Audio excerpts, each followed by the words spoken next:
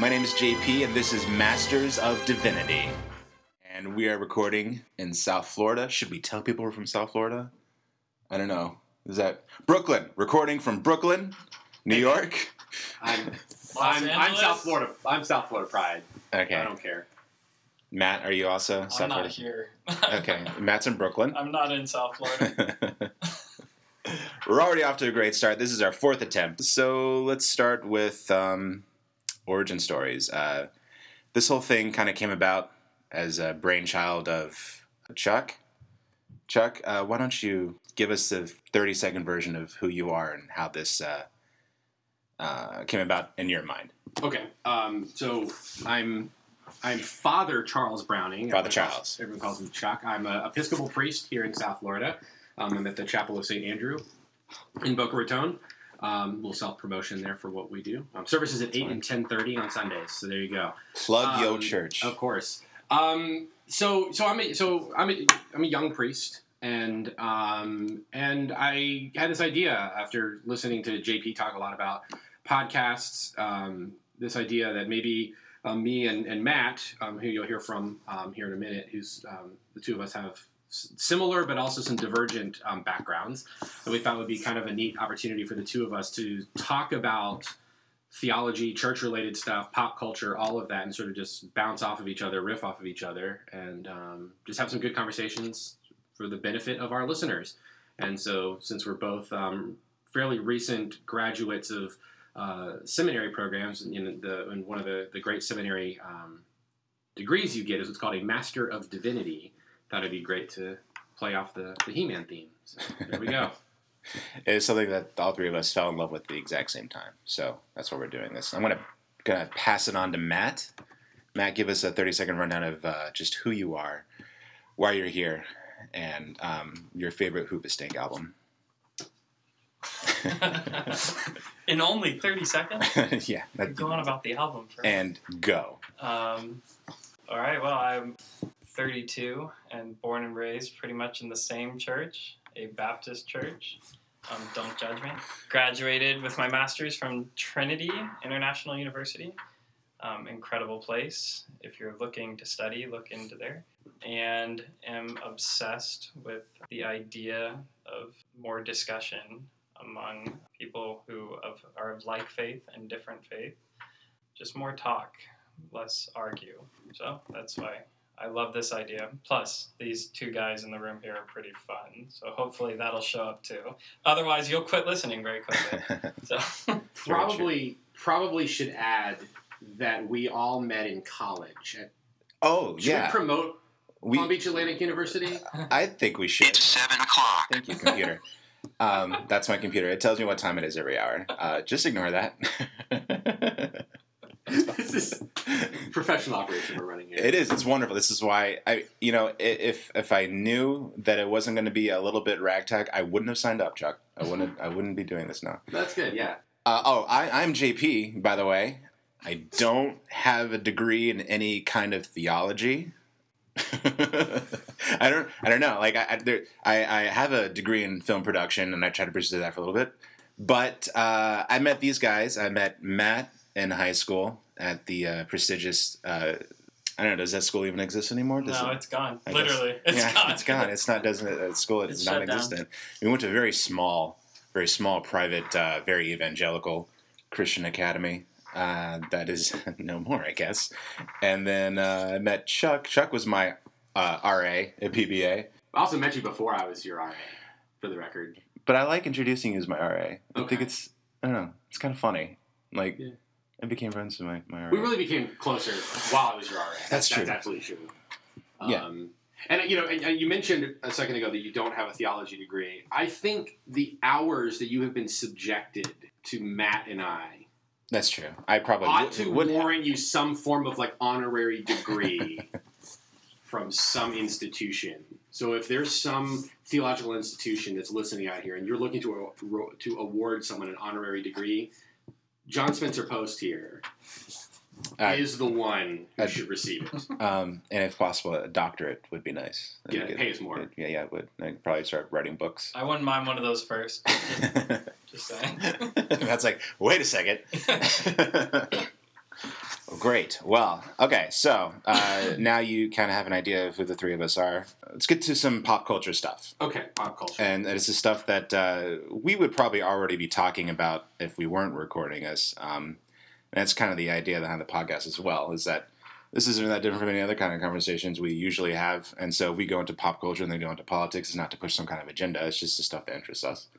So I'm going to start us off right at the bat.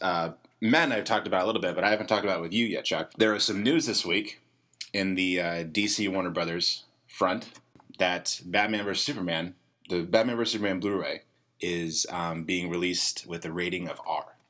Yes, I've seen this news. You've heard about this, yeah. What do you think about that? What are your views? Because you're kind of the DC guy. I am. And you say that while rubbing your eyes very, very, very rigorously. Well, I think any DC Comics fan who listens to this will know probably why I'm rubbing my temples. I'm also, for the record, a Marlins fan.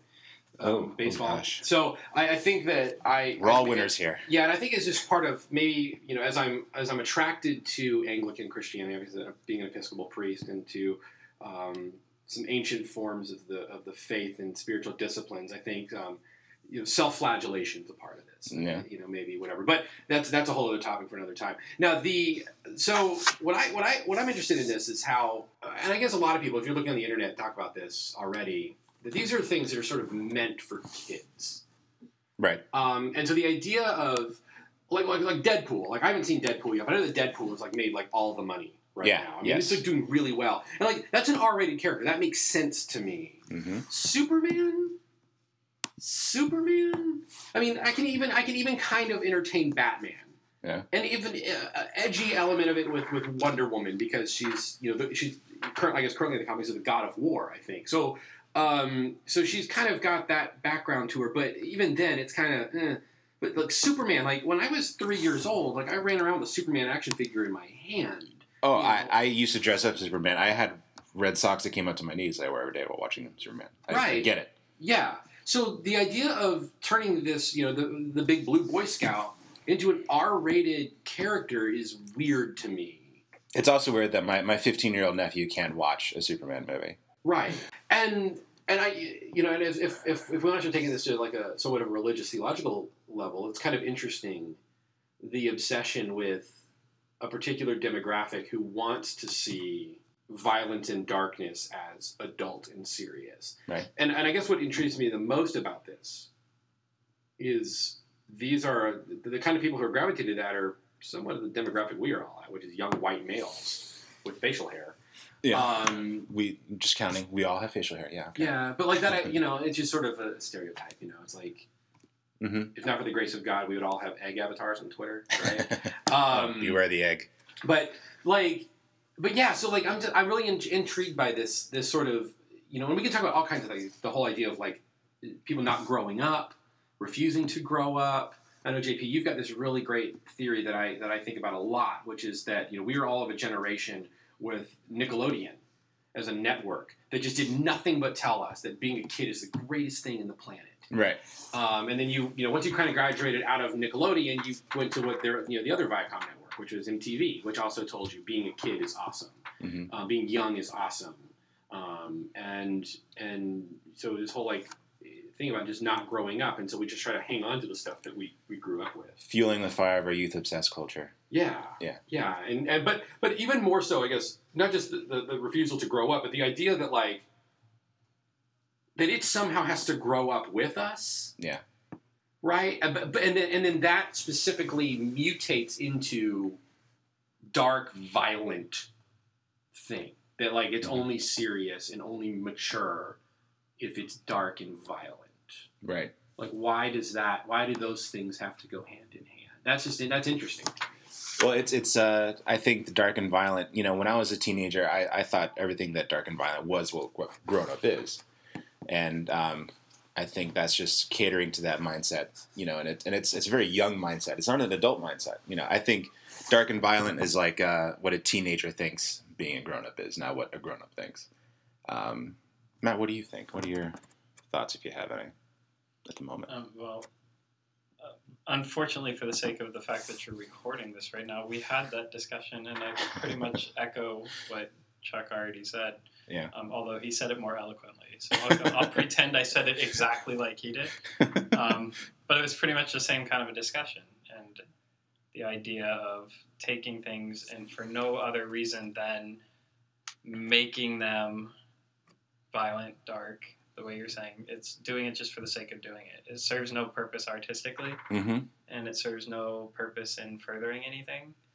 Well, I mean, because like Superman, like just getting back to Superman. I mean, Superman's whole thing and why he has resonated for so long is that he's the man of tomorrow. He's us, but better. Right. So he's supposed to embody the things that we all kind of wish. I mean, he's the ultimate power fantasy for males, and specifically, I guess, white males in American culture or Western culture at large. That so he embodies all the stuff that we kind of wish we had, which is this, invulnerability and all this kind of stuff. And so I'm wondering how much of that is like. So we created this power fantasy. Mm-hmm. Now are we allowing the power fantasy to sort of like speak back into us? Like, is it sort of this figure 8 thing, and now we're sort of creating the sort of God that we want to worship? I guess yeah, I could see that. I think a lot of it has grown out of. I think it's very reactionary in a way, which is kind of what corporations do, without any kind of sense of nuance. I just remember in the years between Christopher Nolan's run of Batman and Marvel. Whenever someone brought up Superman, they should make a Superman movie now. Is there going to be a Superman movie come out? I remember my conversations, the other side of the conversation was always, that would be terrible because Superman is a bad character. Why is Superman a bad character? Because he's all powerful, he's all goody-goody. We don't want to see that. Well, we had a really long conversation about that whole idea. The whole Superman's unrelatable. Yes, that's actually one of my favorite conversations. Yeah, that's one of my favorite. I don't know, Matt, do you think... It's such a commentary on society, as a whole. So do you think Superman is relatable, Matt? That's the level of nerdom we reach so quickly. It's wonderful. That's why we're doing this. It's astounding how quickly this spiraled into Superman being relatable or not. And if I wanted to quickly even if I want to pull the eye roll card one more time, okay, if I can, go ahead. Let's go straight from Superman being unrelatable back to God, if we will. Okay. It is a commentary on society's inability to accept the concept of something greater than themselves. Mm-hmm. Superman is an unrelatable character to me because he cannot feel pain, because he's invulnerable, and he always does the right thing. It can solve every problem by punching it. Right. You can just punch it. I mean, but you it's can also feel pain though. Right. But I'm arguing for the nerdy people who say that he's untouchable. It's kryptonite. But it's the same. JP, the places you're going to take me with this. No, that's the whole point of this. Let's do it. Jump right into a certain movie critic who discussed a certain Star Wars movie in a way that made me rather Kevin Marachi. Kevin Marachi. Yeah, we'll go with that. We will call him Kevin Marachi. Any resemblance to actual names is purely coincidental. Okay. His commentary on the Force Awakens and how the Force in that movie did not make sense and was stupid because how could anybody just all of a sudden be good at something that they didn't practice? And I know you're thinking, how does this fit into the Superman thing? But in my mind, all of it, in this bizarre way that's so hard for me to put into words, perfectly fits into an inability to accept anything outside of what can be explained. Mm-hmm.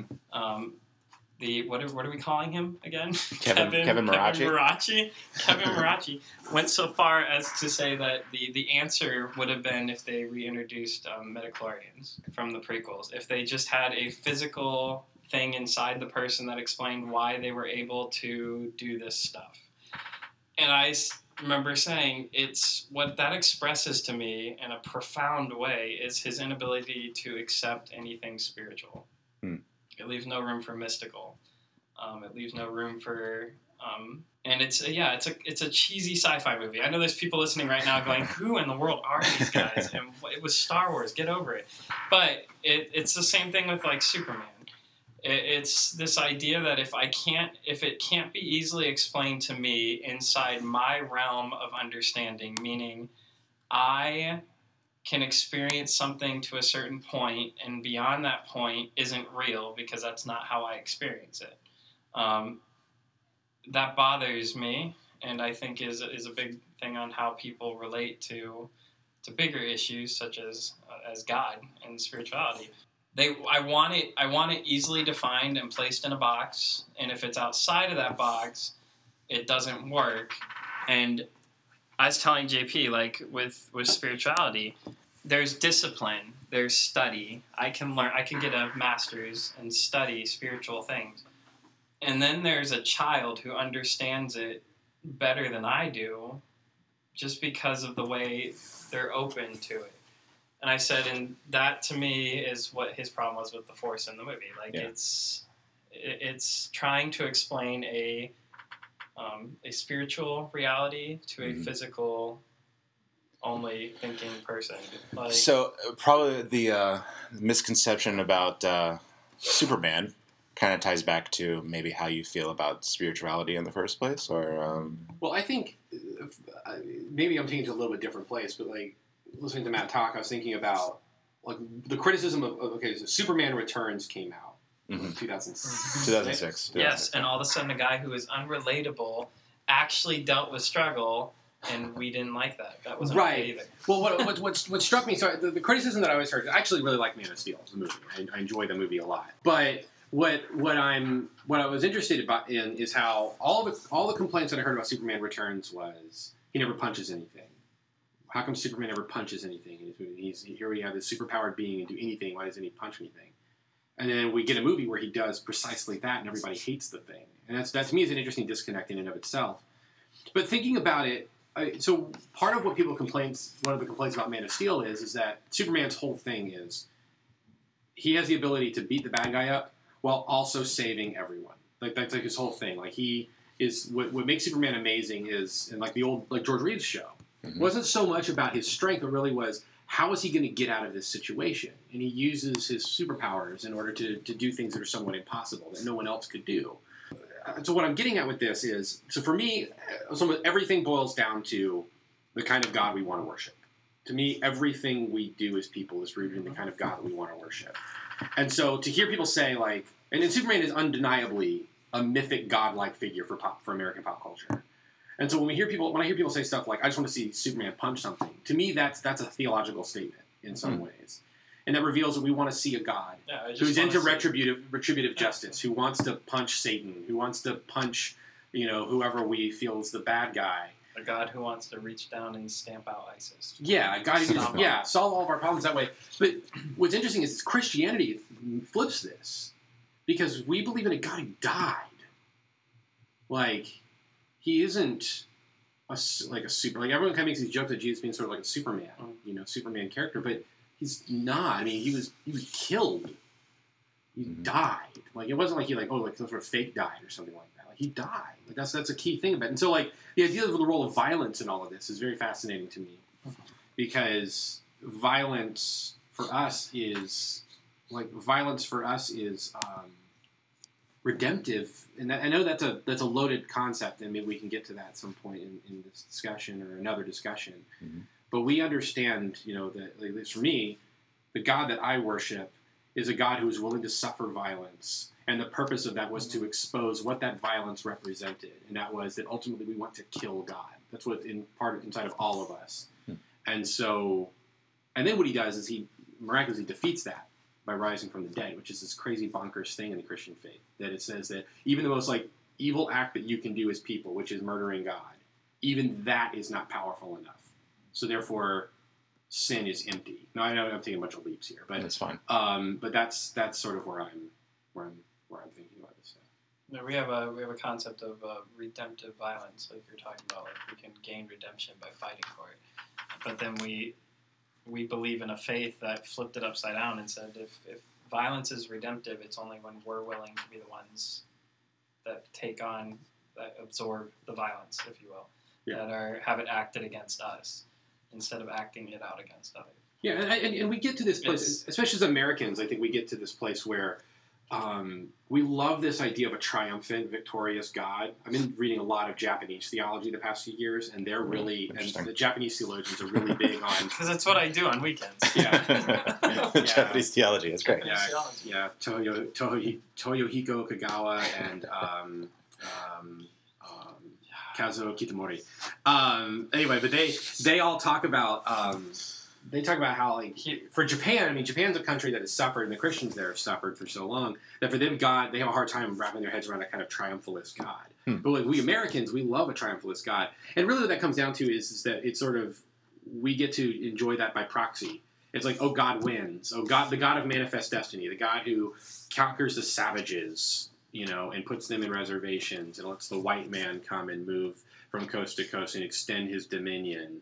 Like, we like that kind of God because that allows us to be powerful and strong and all of that. The idea of a God who dies is not something that we're in suffers. This is something we're not really that comfortable with. And that's why, to me, Christianity is very subversive to a lot of the American sort of political theology, right, social type stuff that we see. And again, I see all of this mirrored in, like, the stupid decision to make an R-rated Superman movie. I really have a hard time. So we're not for it, is what we're trying to say. We're not for it. Love the idea. I have a really hard time joining in on the discussion when you begin with things like, I've been reading a lot of Japanese theology. Matt, I don't know if I've told you how much of a nerd I don't like. I don't know where to go with that. I've been reading a lot of. I can't even make something up that sounds that. My coffee table in seminary. My coffee table in seminary was like, I had like Watchmen, Kingdom Come, and then I had St. Thomas Aquinas' Summa Theologica, just like sitting there on my coffee table. And this is what I read for fun. This is what I did in my downtime. That's why we're friends, Chuck. It is. And you mentioned Watchmen, and I just kind of want to bring this aspect to it, and maybe I am ripping off a little bit from Kevin Marachi. This whole trend of making superheroes super violent, we can go into the history of comic books. I don't really feel like doing that right now, but the whole trend of dark, violent superheroes kind of started in the 80s with, Frank Miller, Dark Knight Returns, and Alan Moore's Watchmen. Well, I guess started with Miracle Man, then Watchmen. They were tackling violence as a means to make people that were still reading comic books, who are not kids anymore, people our age, kind of confront violence and why do you like this? The violence in Watchmen is not glorified. It's ugly and it's repulsive. And, knowing Alan Moore, the, snake-worshipping magician that he is, he was definitely doing that just to kind of like say that, it's kind of weird that you like this, that we as a culture kind of worship this. And that's always been his thing for a while. And Frank Miller's Dark Knight Returns, I've read that once. I know you're more familiar with that, but how does that kind of approach violence, that particular... Well, Batman's a fascist. I mean, he's an unapologetic fascist in that book. Yeah. And it really raises the questions of how, like the idea of vigilantism.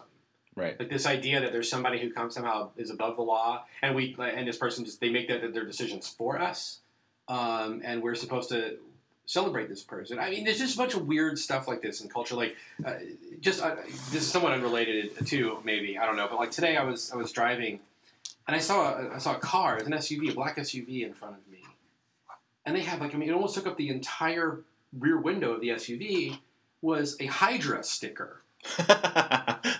And it's like, okay, like, who is this person driving this car? Because, do you just like the Hydra graphic? I mean, okay, I can get it. It's a skull octopus thing. Like, that's, I can get that. You are one away from being a Nazi. But yeah, that's the other piece. Like, these are Nazis.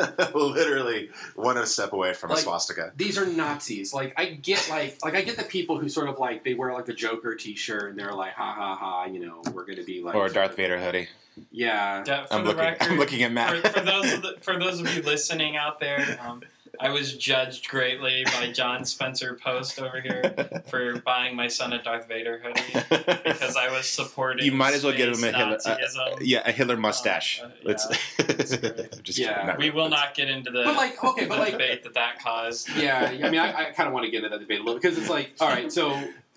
George Lucas appropriated sort of like the imagery of the Nazis in order to get everyone to understand that Vader and the Empire were bad. Yeah. But like Hydra was like they're meant to be Nazis. Right. Like that's their whole. Even though they're fictional Nazis. Like they're like an offshoot of the actual Nazis that kind of, if I'm not mistaken, felt that Hitler didn't go far enough. They were kind of like the science department of the Nazis. Yeah. Yeah.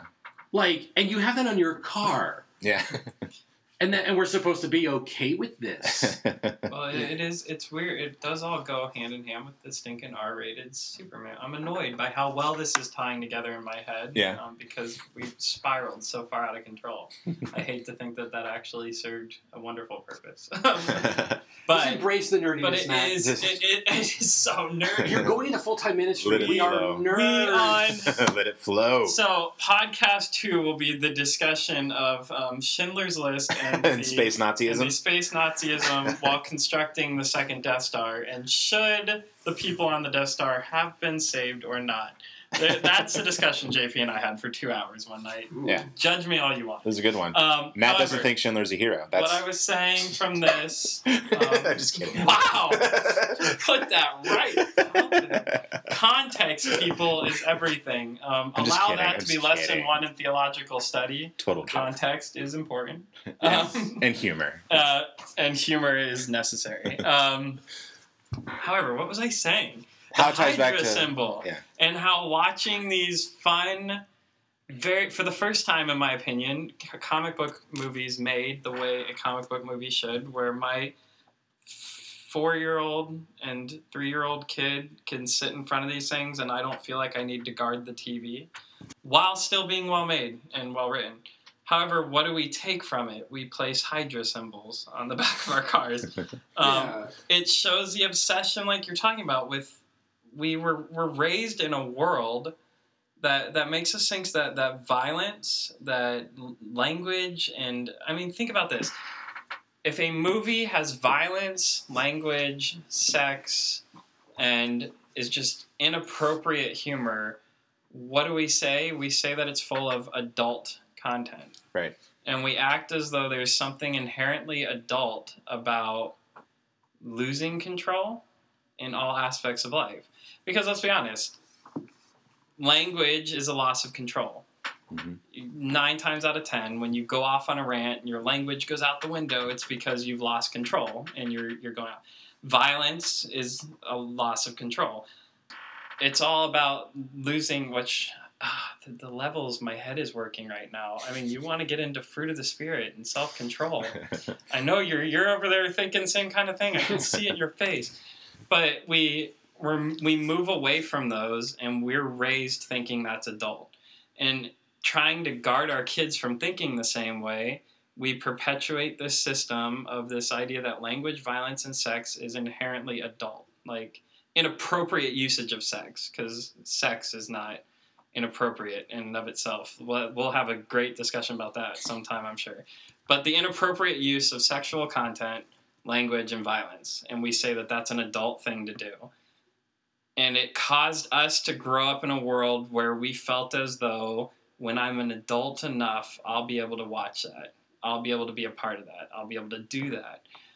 So we even watch these fun kid movies, and yet we want to place ourselves on the side of the dark, quote-unquote, adult character and place their symbol on the back of our car.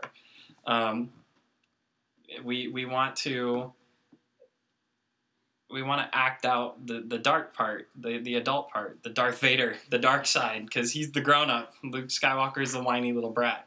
Right. Amen. But it's... I mean, and he doesn't... And Luke Skywalker doesn't really become sort of a man... Until he's wearing black. Right, until he becomes dark. With the dark side, yeah. Right, until he becomes dark and brooding and violent. Whereas the true examples of people who reach a level of maturity and change the world are the ones that act outside of that. The ones who remain controlled.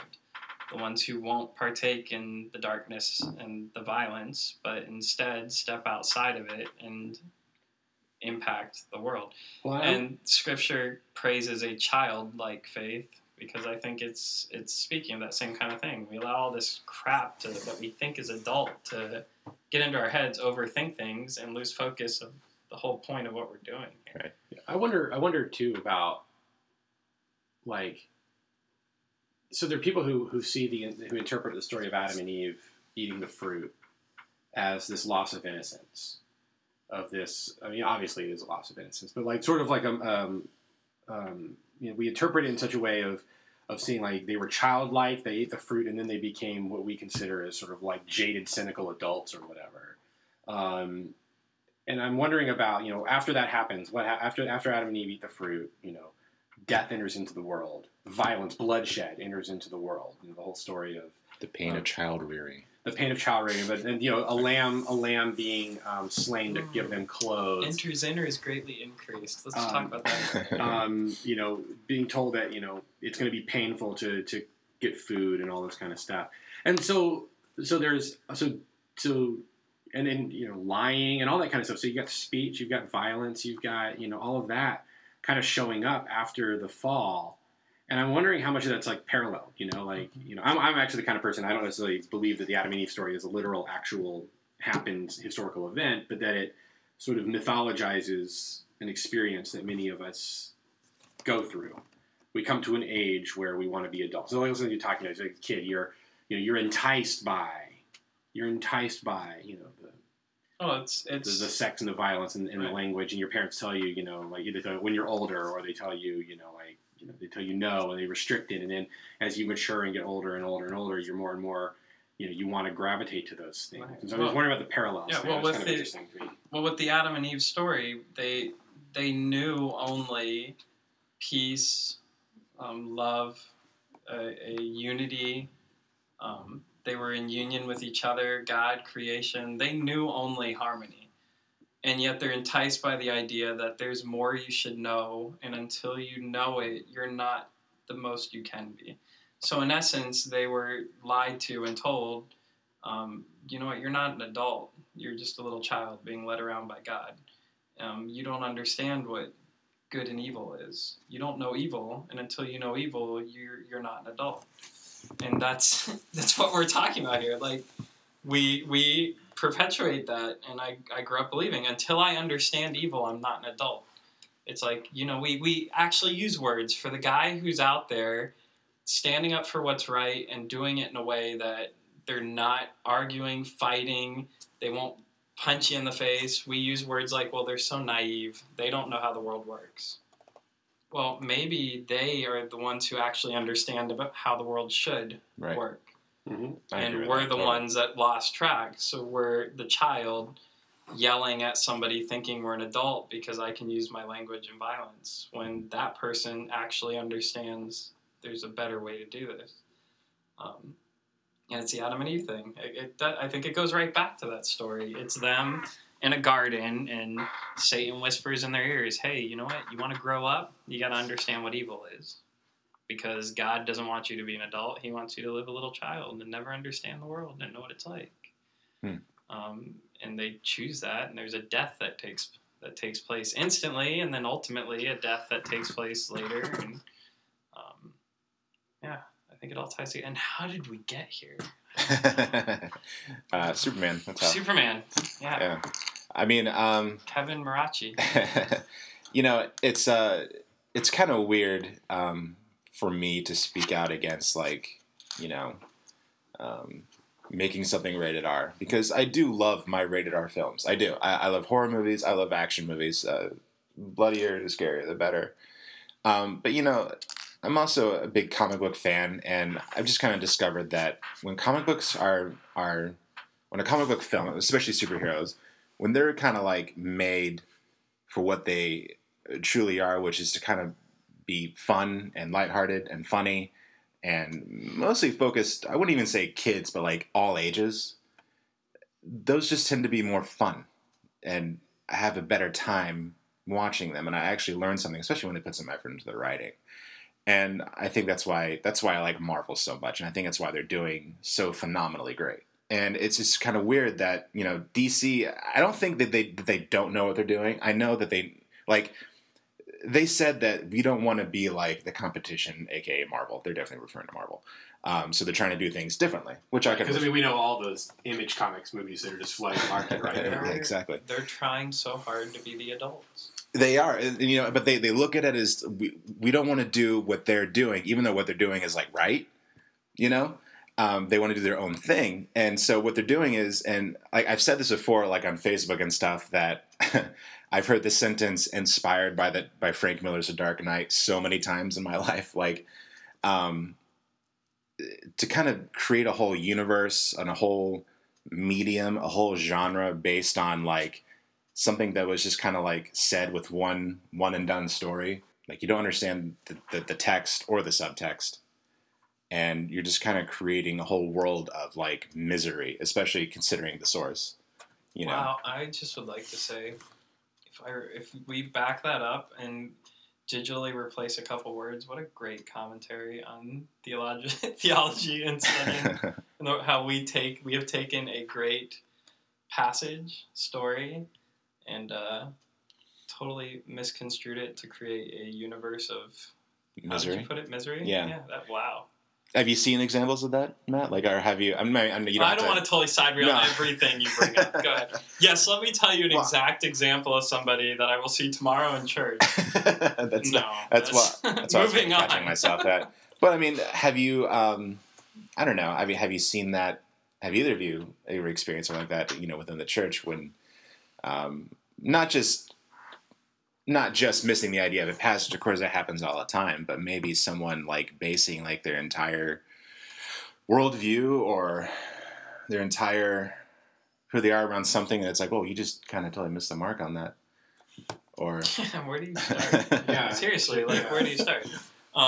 First of all, I think a big example of that, I mean, it is the idea of redemptive violence. Yeah. In America, that's a big one. Like, they bombed our buildings. Let's bomb them back because God's on our side. Let's go get them. It's such a misinterpretation, for lack of a better way of saying it, of Scripture and who God is. We think that, but we've based our whole society on it. This whole idea that the right thing to do is an eye for an eye. Because the Bible says an eye for an eye. I love how people throw that around. The Bible says an eye for an eye. Yes, it does. And then Christ purposely speaks into that. It's also a complete misunderstanding of what the Torah is trying to say with eye for an eye. I mean, they're coming out of Egypt, where if a slave had managed to gouge out an Egyptian's eye, like their entire family could be murdered. Right. And so the law is like it's equivalent. It was a step forward. It was a step away from to limit escalation. Egypt. Right. It was a step away from Egypt's. Well, you stole from me, so I will wipe out your entire family line, and a step toward. And I just lost the word for it, but it was like an equality. Not an overreaction, not an escalation. The word, like you were saying, you take this, you take exactly A, then I can take exactly A from you. So it's an eye for an eye. But then Christ speaks into that. That's where we get hung up. It's an eye for an eye, an eye for an eye. But then Christ comes to fulfill the law, and says, yeah, it's been said an eye for an eye, but I tell you to turn the other cheek. So what that means is, think of it this way. You take my eye, I can take your eye. Right. According to the law, I'm completely justified in that, and it would not be a sin. Christ tells us to turn the other cheek. In essence, what he's saying is if somebody hits me in the face, I legally have every right to hit you in the face. It would not be a sin. Christ says, instead of that, take theirs also. So I'm not only accepting the abuse you enacted on me, but I am willing to take the very consequence that should be enacted on you. I, in all right under the law, can slap you in the face because you hit me first, but instead, I'll take yours also. And it's ultimately what he did on the cross. But we get hung up on the eye for an eye part and base an entire society around that, and we're all killing each other. Well, it feels good. I don't know if you've ever punched someone in the face. I I have decked people in my time, and I gotta tell you, it feels good.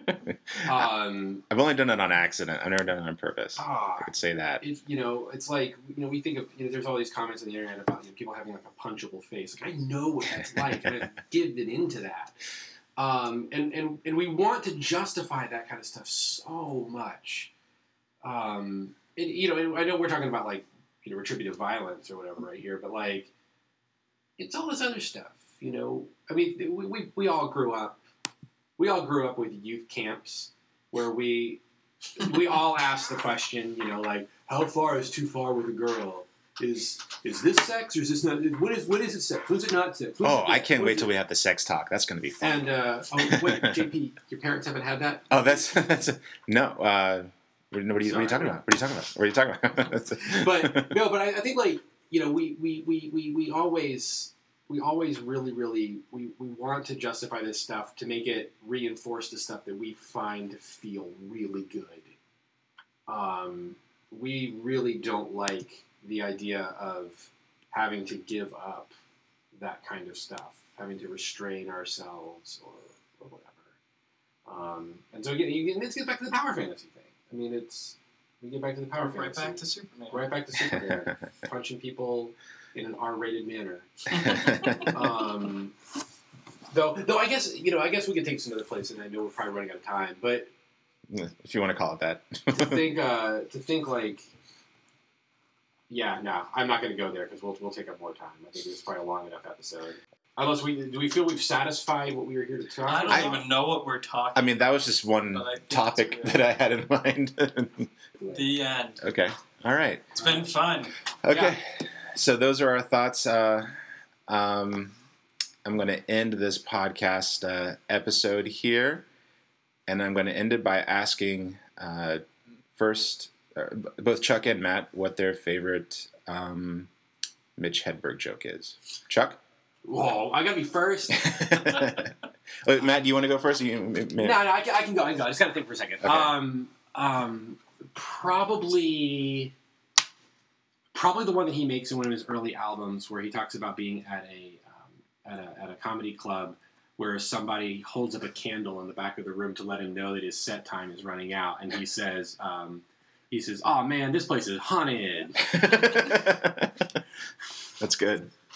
Matt, do you have one? Oh, I do, but I couldn't tell mine because it would take too long. It's his only one that would take too long, and that's Smacky the Frog. If you haven't heard it, you should just look it up. Just go on YouTube, look at Smacky the Frog. Because that is the only example of a joke of his that is too long for me to tell right now. So we'll go Smacky the Frog. I also like where he says that he's a comedian, which means he lays in bed trying to think of funny stuff. And then if he can't reach the pin, he stays up convincing himself it wasn't that funny anyway. That's my sermon writing process right there. Exactly. That's like my life process. That's why it took so long to do this podcast. Oh, that's not theological valuable. I'm not going to write that down. No. All right. Well, if you've made it this far, thank you so much for listening. And we're sorry. And maybe we can plug some stuff. Chuck, is there anything you have out there that people can look for you, like on maybe Twitter, online, books, whatever? I mean, I'm on Twitter at frcharlesb. But probably the best thing to do is to go to our church's website. It's chapelsta.org, and there's a little blog that I'm sometimes doing stuff on there, and you should be able to find us through all of that. That's probably the quickest, easiest way to do stuff. Wonderful. Matt, how about you? Where can people find you? Well, I'm real Matt Wells on pretty much everything. So pick a thing, type it in, you'll probably find me. Okay. And if you want to plug stuff, I have an ancient book that probably 4 people read. Matt has a book, and you should buy it. Like 4 people read it, and it's 5 years old. So what's it called? Nice. It's called Fix Me, Love Them. Fix Me, Love Them. As it should be. Sorry, say it again. Fix Me, Love Them. Christianity as it should be. And people can get that on Amazon? Yes, I can. Awesome. Do that. You'll enjoy it. You'll love it. And my name is JP. You can find me on Twitter at John Spencer Post. And that's it. That's our first episode. Thank you for listening. Thanks.